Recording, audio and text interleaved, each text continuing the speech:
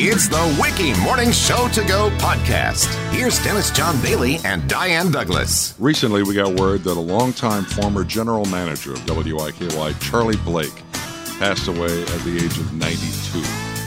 We reached out to John David Engelbrecht, former owner of WIKY, who had a long history with Charlie, to talk about him. Now, John, did you hire Charlie? My father hired him in 1957.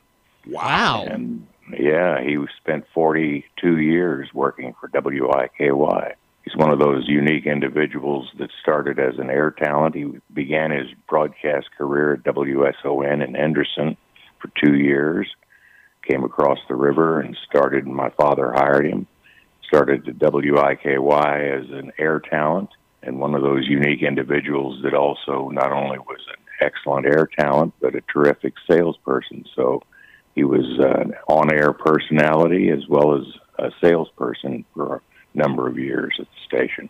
Well, you know, Diane and I have been here. We've worked together at WIKY for 15 years, and in the early days, I'd run into Charlie Blake. And what surprised me about him was how supportive he was about what we were doing. Instead of that old, back in my day kind of thing, it was not that at all with Charlie. Very progressive thinker, very involved in the community, very positive person.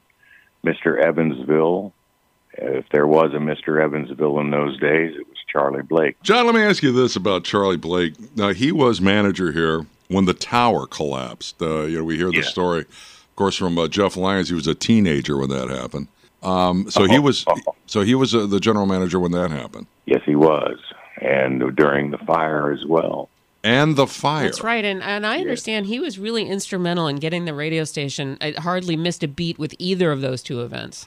He arranged to put the mobile studio at the transmitter building after the fire. And we went on the air a day after the fire from the remote wagon, plugged directly into the transmitters at the bottom of the hill. Absolutely. That's amazing. Do you have any idea what the funeral arrangements are, John?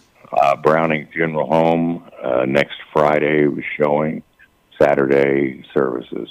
Okay. All right. A week from today. He's one of these unique individuals. He said he never sold any commercials. He sold segments of information that helped people improve their lives. Oh, I love that. Hey, I like that.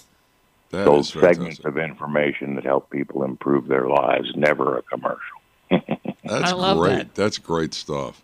Well, he was also a former president of the Indiana Broadcasters Association. Yes, he was, and was awarded the Indiana Broadcaster of the Year award. Very involved in the Lions Club and member of the board of directors of Goodwill. So he was E for everyone before there was E for everyone. That was his approach. Yeah. Well, rest in peace, Charlie Blake, formerly of WIKY, one of the greats.